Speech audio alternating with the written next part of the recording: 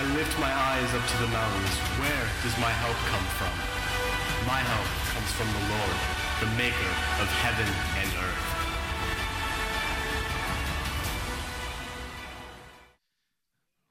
Wow.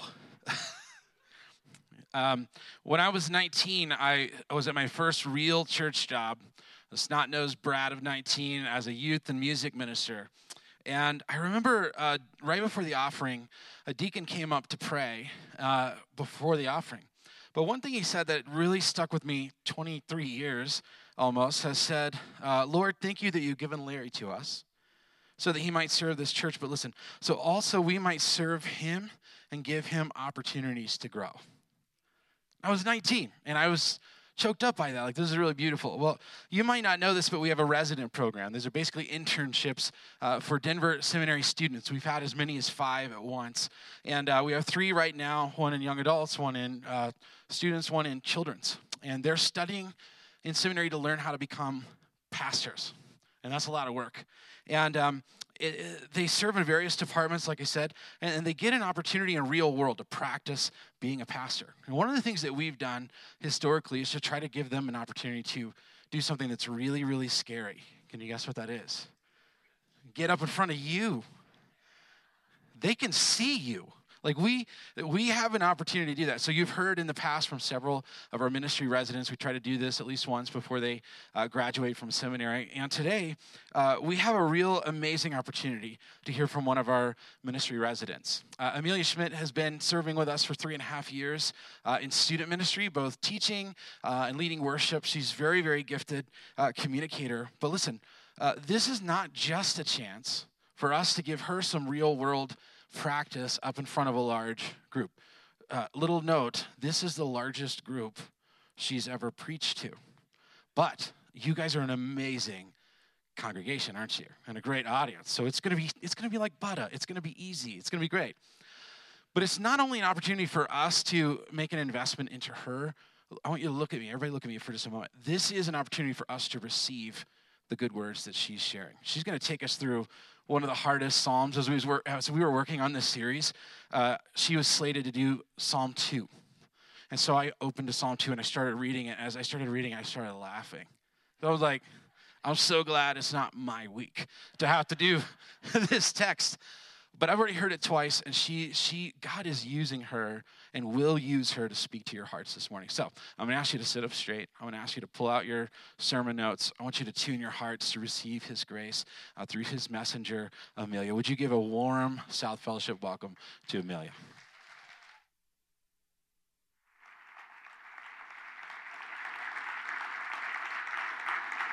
Thanks, Larry.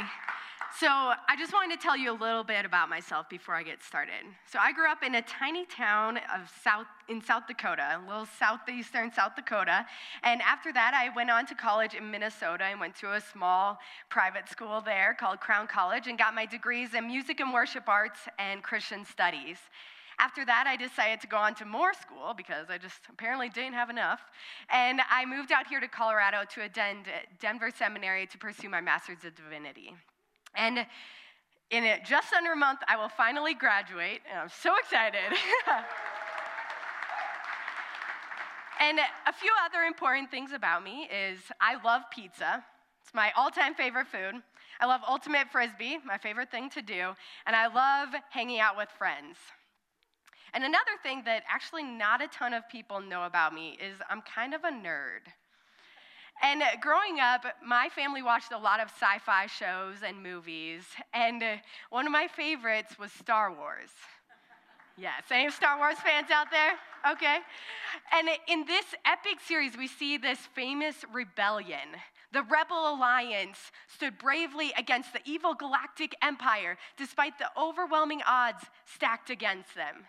And throughout decades of secretly working, they finally overthrew the emperor and restored democracy to the galaxy once again. Good one. Yeah. So exciting. And we love stories like this, right? I mean, good beating evil. They make us feel good because that's right. But what if it was the opposite? What if it was evil rebelling against good? I mean, that doesn't make us feel very good. It doesn't feel quite right. I mean, if you went to a new movie that came out and it was just a bunch of bad guys beating up on some really nice, sweet guys, you might not like that very much. I mean, we want the good guys to win. And as much as this doesn't make sense, I realize that it happens every single day. I mean, kids rebel against their parents who deeply love them and care for them. We break rules that are meant to protect us and keep us safe. And each and every one of us rebel against a God who deeply loves us. We sin. As much as we don't want to do it, we still do it. We want to control our lives. We want to be our own boss, and we forget who God is. And we aren't the first ones to do this either. I mean, ever since basically the beginning of humanity, this has been an issue. And in Psalm 2, we see a story of a rebellion against God, a rebellion against good. So if you have your Bibles, would you please open them up to Psalm 2? It'll also be on the screen for you. I gotta turn this on. There we go. Psalm 2 says, "Why do the nations conspire and the peoples plot in vain? The kings of the earth rise up and the rulers band together against the Lord and against his anointed, saying, 'Let us break their chains and throw off their shackles.' The one enthroned in heaven laughs. The Lord scoffs at them. He rebukes them in his anger and terrifies them in his wrath, saying, 'I have installed my king on Zion, my holy mountain. I will proclaim the Lord's decree. He said to me, "You are my son. Today I have become your father. Ask me, and I will make the nations your inheritance, the ends of the earth your possession. You will break them with a rod of iron. You will dash them to pieces like pottery. Therefore, you kings, be wise. Be warned, you rulers of the earth. Serve the Lord with fear and celebrate his rule with trembling. Kiss his son, or he will be angry, and your way will lead to your destruction. For his wrath can flare up in a moment. Blessed are all who take refuge in him." Now, Psalm 2 begins by setting the scene with this rebellion. I mean, we see nations rising up, peoples plotting, kings banding together. It seems as though everyone is in on this rebellion. Let's go. But then we see who it's against. It's against the Lord and his anointed, which is the king of Israel. In verse 3, we hear the battle cry of these rebels. They say, "Let us break their chains and throw off their shackles." And this is a metaphor of stubborn cattle or oxen that want to break free of their restraints, those things that are holding them to the plow. They didn't view God's kingship here as a good thing. They viewed God as oppressive. They thought they were enslaved. They wanted to break free of this. And the goal of rebellion was lordship. Now, throughout Scripture, this theme of rebellion comes up again and again and again. And things aren't much different today. I mean, in a post-Christian culture, we live in a world that has become normal to live in rebellion to God. But how do we actually do this? I mean, it might not be outright sinning, super obvious that everyone can tell. I mean, it might just be wanting to control our lives, trying to control our finances and our family and our job and our schedule and everything instead of leaving it up to God to control. Or maybe it's just avoiding spending time with him in general, letting busyness, fear, life get in the way. I know I struggle with that. I'm a very busy person, and it's hard. One night in youth group about a month ago, I was in small groups, and I asked my students, "How do you enjoy God?" And they were giving out different answers. Some were saying by playing sports, or being out in nature, or listening to music. And then I turned to one student, and I asked her, "How do you enjoy God?" And she looked at me and said, I've never thought about it. For most of my life, I was afraid of God. So the idea of enjoying him is just so foreign to me. And I don't think she's alone in that. I think there is this widespread view of God that he is this big, scary God sitting up in heaven, watching us, just waiting for us to mess up so that he can squash us. And if you have that view of God, no wonder why it's crazy to think about enjoying him. But if you have that view of God, I want to encourage you to pay attention this morning and be open to the idea that maybe you have an incomplete view of who God is. Because the one true God is all-powerful, yes, but he is also full of love and grace and mercy and compassion. These rebels in Psalm 2 wanted nothing to do with God. They thought he was oppressive. They did not enjoy him. They thought that they could get out from under his control by rebelling, but they would soon find out that this wouldn't work very well. And in verses 4 through 6, we see God's response to these rebels. It says, the one enthroned in heaven laughs. The Lord scoffs at them. He rebukes them in his anger and terrifies them in his wrath, saying, I have installed my king on Zion, my holy mountain. And the psalmist is showing here that God has the full range of emotions, from laughter to anger, scoffing to wrath. I mean, he's laughing at this idea that people think that they could actually defeat him, God, the very one who gave them life.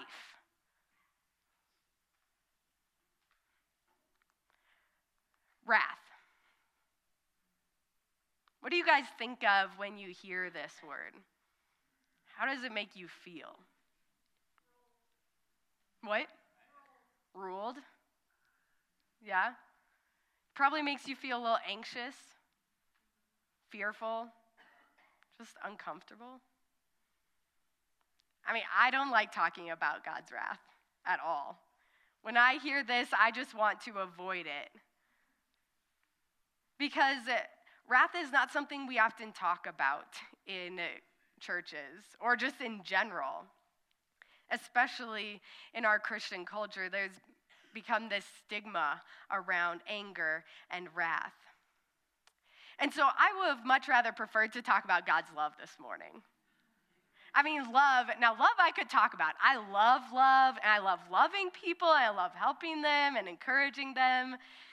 I would have preferred to just talk about that and skip his wrath.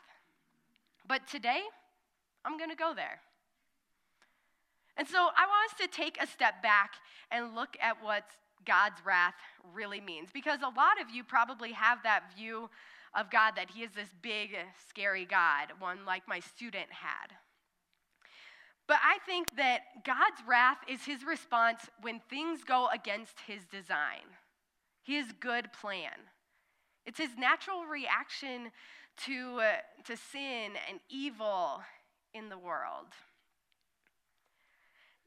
Now, I think that what I'm going to say next is probably one of the most important things that you can hear this morning, okay?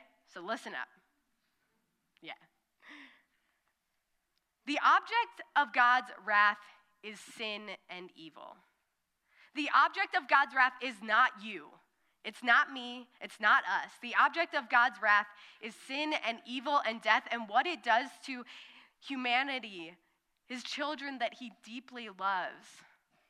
He doesn't want those things to have a hold on our lives, and he isn't going to just sit back and let us experience those things and not do anything about it.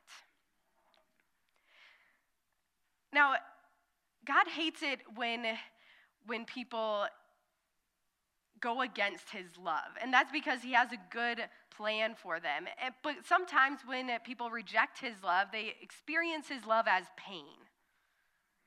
They experience his love as wrath, because think, for example, a piece of wood. If you run your hand along it one way, it feels pretty smooth. But if you go back the other way, against the grain, it's rough and you might get a splinter. Going against the grain of God's love can be painful. And that's not what he intended, because he is a God of love. Now, I believe that one of the reasons we don't like to talk about God's love, like I said earlier, is because there's a stigma around anger in general. Growing up, I used to think that fear, sadness, anxiety, anger, any of these negative emotions were bad and things to avoid at all costs. I thought that a good Christian girl didn't feel those things.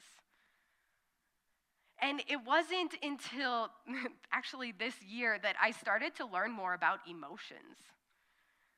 And in a leadership class I took at the seminary, we read this book called Emotionally Healthy Spirituality. And this is probably one of the best books I think I've ever read. So if you haven't read it, please go buy it on Amazon or wherever and go read it, because you won't regret it. But in this book, Peter Scazzero talks about how emotions are not bad. There are bad or unhealthy ways to deal with our emotions, but emotions in and of themselves are not bad, nor are they good. They are just a part of being human, a part of being made in the image of God. And in his book, he says, to feel is to be human. To minimize or deny what we feel is a distortion of what it means to be image bearers of our personal God. To cut them out of our spirituality is to slice off a part of our humanity.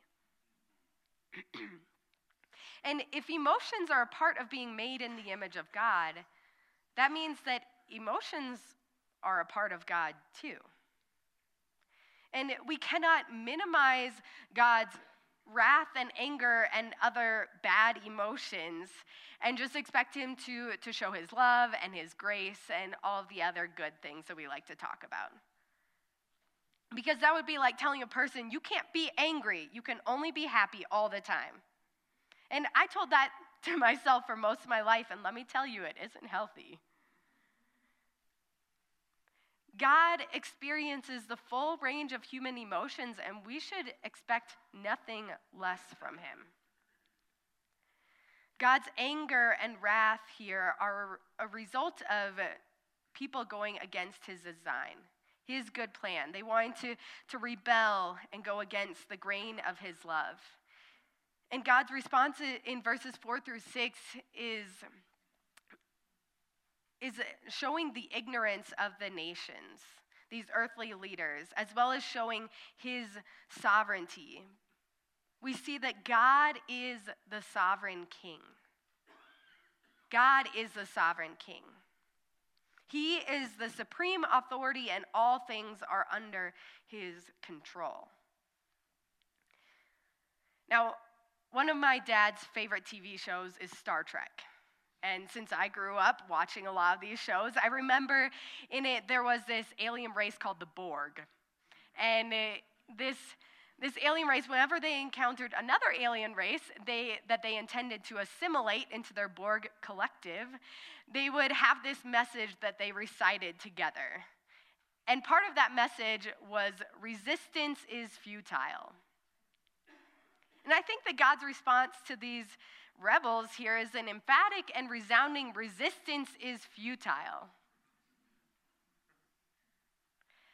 Now, we see that God installs his king on Zion, and he gives a decree, and starting in verse 9, he says, "You are my son, today I have become your father."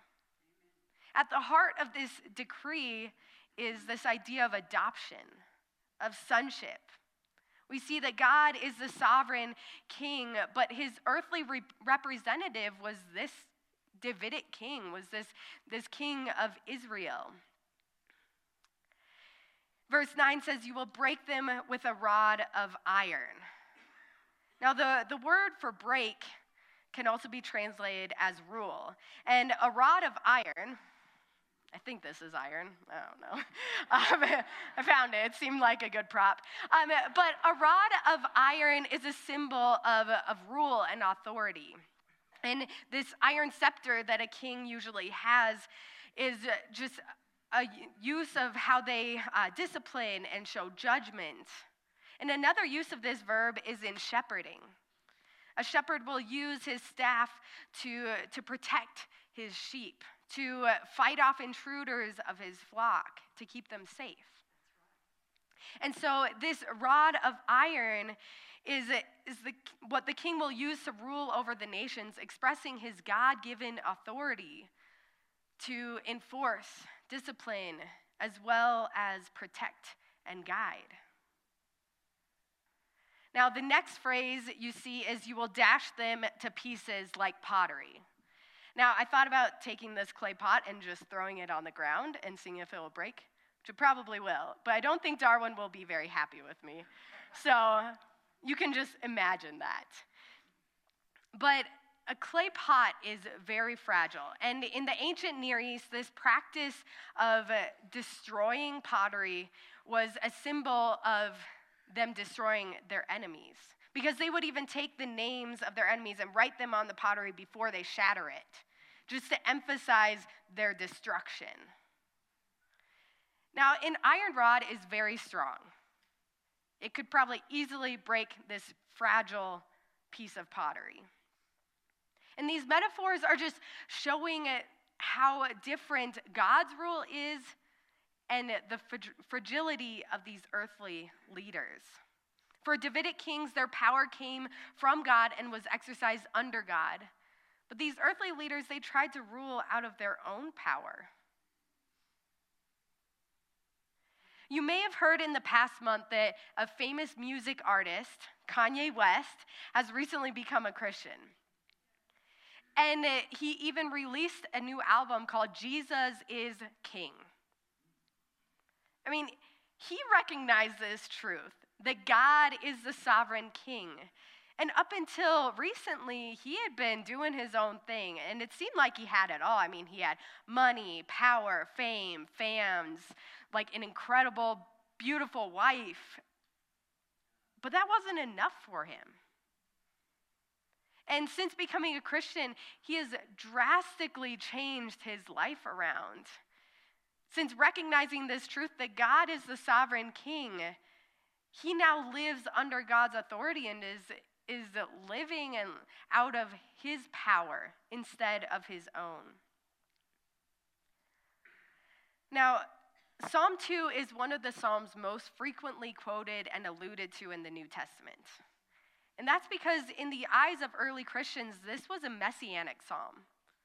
So it was a prophecy about a king that they were waiting for, their Messiah, their Savior. Because without a king, the Israelites were left hoping and waiting for someone to come in and set them free and rule over them once again. And that king was Jesus. Although he didn't come how they expected him to. I mean, he was born as a little tiny baby in a tiny town of Bethlehem. And then years later, after he had been teaching and performing miracles and doing all these incredible things, he rode into Jerusalem on a donkey. Not a big horse like a king might normally do. And then a week later, he was finally crowned. But he wasn't crowned with a crown of jewels. He was crowned with thorns. And exalted not on a throne, no, he was crucified on a cross. This so-called Messiah had just died. And the Jews were left waiting again for their Messiah to come. Put to death, Jesus declared resistance is futile, and 3 days later, he raised from the dead, declaring that he not only has power over life, but he has power over death as well. This new kingdom that Jesus ushered in was established in his death and resurrection. And he is the king of this kingdom. Jesus is the fulfillment of this psalm. The Son of God, the one that he is installing on Zion. And unlike the earthly kingdoms that were established in destruction and destroying other people in order to grow, the kingdom of God is established in love, in humility, in forgiveness and radical self-sacrifice. Now in Psalm 2, these earthly leaders were trying to rule out of their own power, destroy other nations, rebel against God. And God responded to this by announcing the installment of his king. And also by showing that he is sovereign. But how are these earthly leaders to respond to this? How are we supposed to respond to this? Well, following the decree, we hear a warning to these rulers of the earth. And starting in verse 10, it says, "Therefore, you kings, be wise. Be warned, you rulers of the earth. Serve the Lord with fear and celebrate his rule with trembling." Leaders are called to serve God. But this service is not slavery. No, there is freedom in serving God. However, serving doesn't come naturally to most leaders. I mean, it's a common thing to talk about in churches, servant leadership. But it almost seems like a contradiction. However, I would argue that the best leaders are those who serve the people that they lead. And I was trying to think of really good examples of this, and I couldn't think of any better than the world's best boss, Michael Scott. Just kidding. The perfect example of this is actually Jesus. And my favorite example of his servant leadership is in John 13, where Jesus washes his disciples' feet. And washing feet is normally a job done by servants.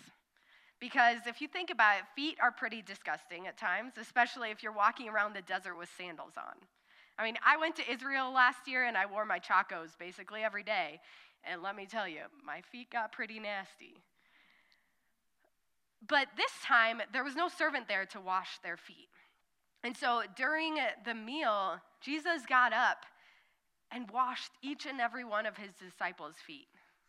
Even Judas's, who he knew in a matter of hours was about to betray him. Jesus, the true world's best boss, was showing how leaders are called to serve. And we are not called not only to serve God because he is sovereign king, because God is the sovereign king, we are called to serve him. And verse 11 says, "Serve the Lord with fear." Now, fear, like wrath, is another thing we don't often like to talk about, but all throughout Scripture, we are called to fear God. So what does this mean? I mean, we are to recognize God's authority, that he is in control, that he is the supreme ruler. And we are to respond to that with this combination of fear and awe and reverence and deep respect. Because God is not an evil dictator or tyrant that we are to be afraid of even being in the presence of. God is a good king. He is loving, holy, all-powerful. And we are to fear God because of who he is. Stand in awe of him. Respond to him with reverence and respect. Along with serving the Lord with fear, we are called to celebrate his rule with trembling. And these parallel statements just reinforce how these earthly leaders are called to respond to God's rule. Because fear and awe is combined with celebration and joy. Worship of God is characterized by both awe and fear, joy and celebration. All of these things, they aren't exclusive, they are complementary. And if you truly understand how good God is, your natural response would be worship. We are not only called to serve God because he is the sovereign king, but because God is the sovereign king, we are to fear him. Because God is the sovereign king, we should fear him. The psalmist here is telling these earthly leaders that they are to recognize that God is king and to live and lead out of that reality. And even though we aren't all kings and queens or presidents or governors. We are all leaders. We're leaders in our homes, in our churches, in our friend groups, and at work, and wherever else we find ourselves. And this psalm should serve as a warning to us too. But warnings aren't necessarily bad. They can be very good things. We are not the boss. We report to a king who is much greater than us.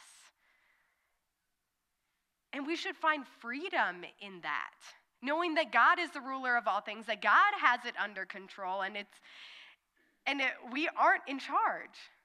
I mean, if we were in charge, this world would be a much worse place. I just wonder what it would mean for us if we were to take this seriously. How would that change the way we live and lead? Maybe it would look like just offering to God your hopes and your plans and your dreams instead of trying to control them and make them happen on your own. Or maybe it would be just realizing that everything is not dependent on you. Everything is not dependent on what you do or don't do, say or don't say. I mean, how freeing is that? I had to tell myself that this morning. We can have freedom knowing that God is sovereign, that He is in control. Because we can surrender these areas that cause us fear and anxiety and pain, wondering if you'll make your next rent payment, or worrying about the choices that your son or daughter are making. Or maybe your desire for marriage or for a child, or hoping that you'll get that promotion at work or make it onto the team at school or get a part in the play. Part of this responding to God with fear is conceding the need to control our lives. Because there is freedom in knowing that God is good and God is sovereign. How would that change the way that we live and lead? We are also told in verse 12 to kiss his son, which is kind of a weird statement, but back then kissing was a sign of honor and submission. So with this call to submission, the psalmist gives a warning of what will happen if they don't. It says, kiss his son or he will be angry, and your way will lead to your destruction, for his wrath can flare up in a moment. Now this wording is important here. It says your way will lead to your destruction. It doesn't say kiss his son or he'll be angry and he'll lead to your destruction. No. God knows what's best for us. And if we go against that, it's going to end in destruction. God loves us and cares for us and wants what's best for us. And here he's talking to leaders, those who have authority over other people. So often we hear stories of people in authority abusing their power. I mean, just look at the Me Too movement from the last couple of years. God is addressing these earthly leaders and telling them to serve him and submit to him, because he wants what's best for them as well as the people that they are leading.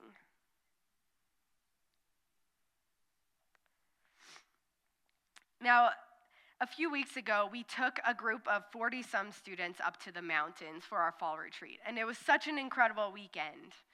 And while we were there, we went through different passages in 1 Corinthians.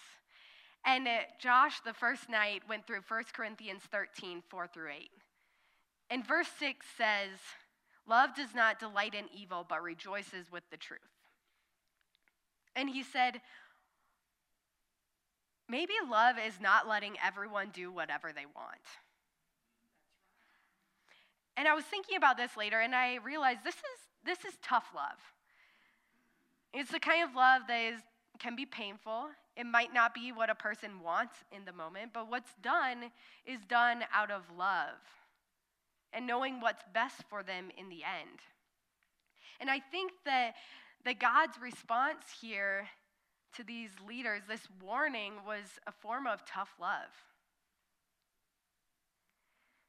Because God knows what's best for them, and he knows that their way is not as good as his way. And he hopes that they would serve him and submit to him and have life instead of death and destruction. Now, you may have noticed that there's one more sentence in Psalm 2. Verse 12 ends with, "Blessed are all who take refuge in him." Now, this is a beautiful statement, but where in the world did it come from? I mean, I feel like I get whiplash every time I read this psalm. We just get a bunch of rebellion and wrath and anger and destruction and warnings and more wrath and more anger, and blessed are all who take refuge in him. What? I mean, I thought about skipping this whole psalm and just preaching on the last sentence. It would have been more fun for me and probably more enjoyable for you as well. But this sentence is so important. I mean, it says, blessed are all who take refuge in him. This directly contrasts these earthly leaders who were living in rebellion to God, who wanted to do their own thing. Because those people will have to face God's wrath and destruction. But all who serve God and submit to him will find refuge in God. They'll find safety, protection, and provision in him. Because God is the sovereign king, we should find refuge in him. Now, in preparing for this sermon, I spent some time looking at adorable pictures of mama birds taking care of their baby birds. Feel free to Google it sometimes when you're having a bad day. But there were so many pictures of these baby birds just resting under their mother's wings. And under those wings, they found protection, provision, warmth, love, peace. These baby birds trusted their mothers to take care of them, and they didn't have to do anything. They just sat there and rested in their mother's presence. And just like a baby bird, we are to take refuge under God's wings. We are to rest in his presence. What would that look like for us? Maybe it would just be spending some time just sitting with him. Just sitting in his presence and not doing anything. Or reading and meditating on scripture. Or worshiping God through music. Going on a walk and enjoying his beautiful creation. Or just telling him how you're feeling. As we take refuge in God, we get to enjoy his presence. And the more we sit with him, the more we spend time in his presence, the more we learn from him and are shaped by him. And so whether it's a few minutes a day or a few hours a day, if you have that kind of time, or just once a week or once a month, God wants whatever he can get from you because he loves us and he desires to spend time with us. If we took this seriously, imagine what this would look like. If we were a church who took this seriously and just pursued God's presence. What if people could tell that we've been with him? By the way that we lived, the things that we did, the words that we say, by the way that we love. Living in the heart of Jesus, living in the way of Jesus with the heart of Jesus. We are to find our refuge in God, and we can do this because he is the sovereign king. We are to fearfully serve the Lord as king and take refuge under his wings. Fearfully serve the Lord as king and take refuge under his wings. Now, if you were here last week, we talked about Psalm 1. And in this, we see what it looks like for someone to delight in the Lord, in his law or his word. It says that they will be like trees planted by streams of water. And then today, we looked at Psalm 2 and the results of someone going against God's love. And the results are death and destruction. Which one is a picture of where you are today? Are you delighting in the Lord, taking refuge in him? Or are you trying to be your own boss, to control your life, do your own thing, and not serving and submitting to God? Where are you now? Where do you want to be? It's your choice.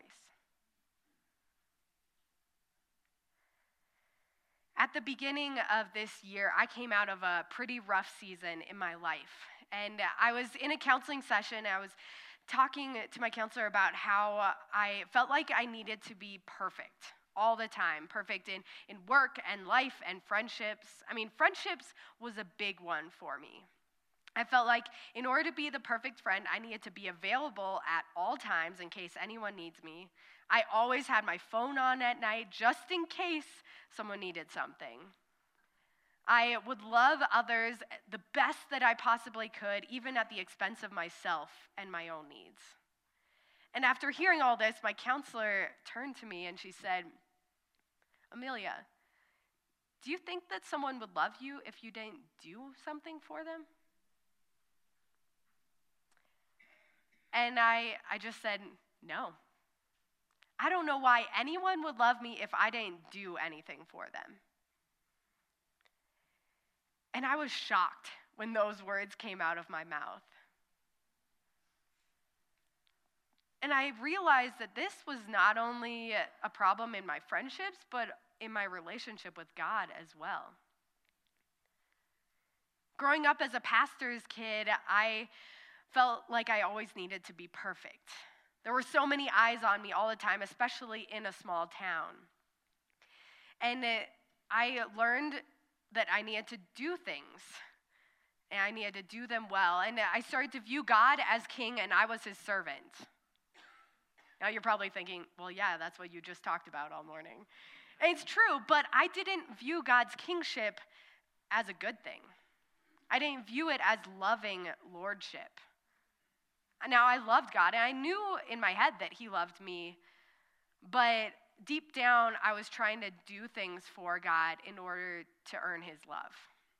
And I thought that the more I did things, the more he would love me. But let me tell you, that's not how his love works.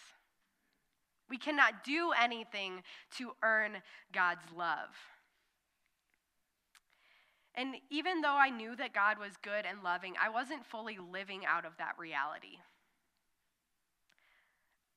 I didn't know how to sit in God's presence and not do anything. Because I thought that I needed to do things for him, so if I'm just sitting there, obviously I'm not doing anything, so why would he love me? But thankfully, this year, God has been reminding me again and again and again of this truth. That God loves me for who I am and not for what I do. And God loves you for who you are and not what you do. And we can rest in his presence and take refuge in him simply because he loves us. Because we are his children. Now, God is the sovereign king, and we are able to trust him with our lives and rest knowing that he has it all under control. We need to remember to both fearfully serve the Lord as King and take refuge under his wings. Let's pray. God, we praise you this morning for who you are. God, we thank you that you are in control and that we get to serve a good, loving King. God, I pray that you would help us this morning to take these truths and not only get them in our head, but God, I pray that you would move them to our hearts. That we would realize that you love us for who we are and not for what we do. God, I pray that you would just help us to rest in your presence this week. God, help us to just pursue you. God, we love you so much. In your name we pray. Amen.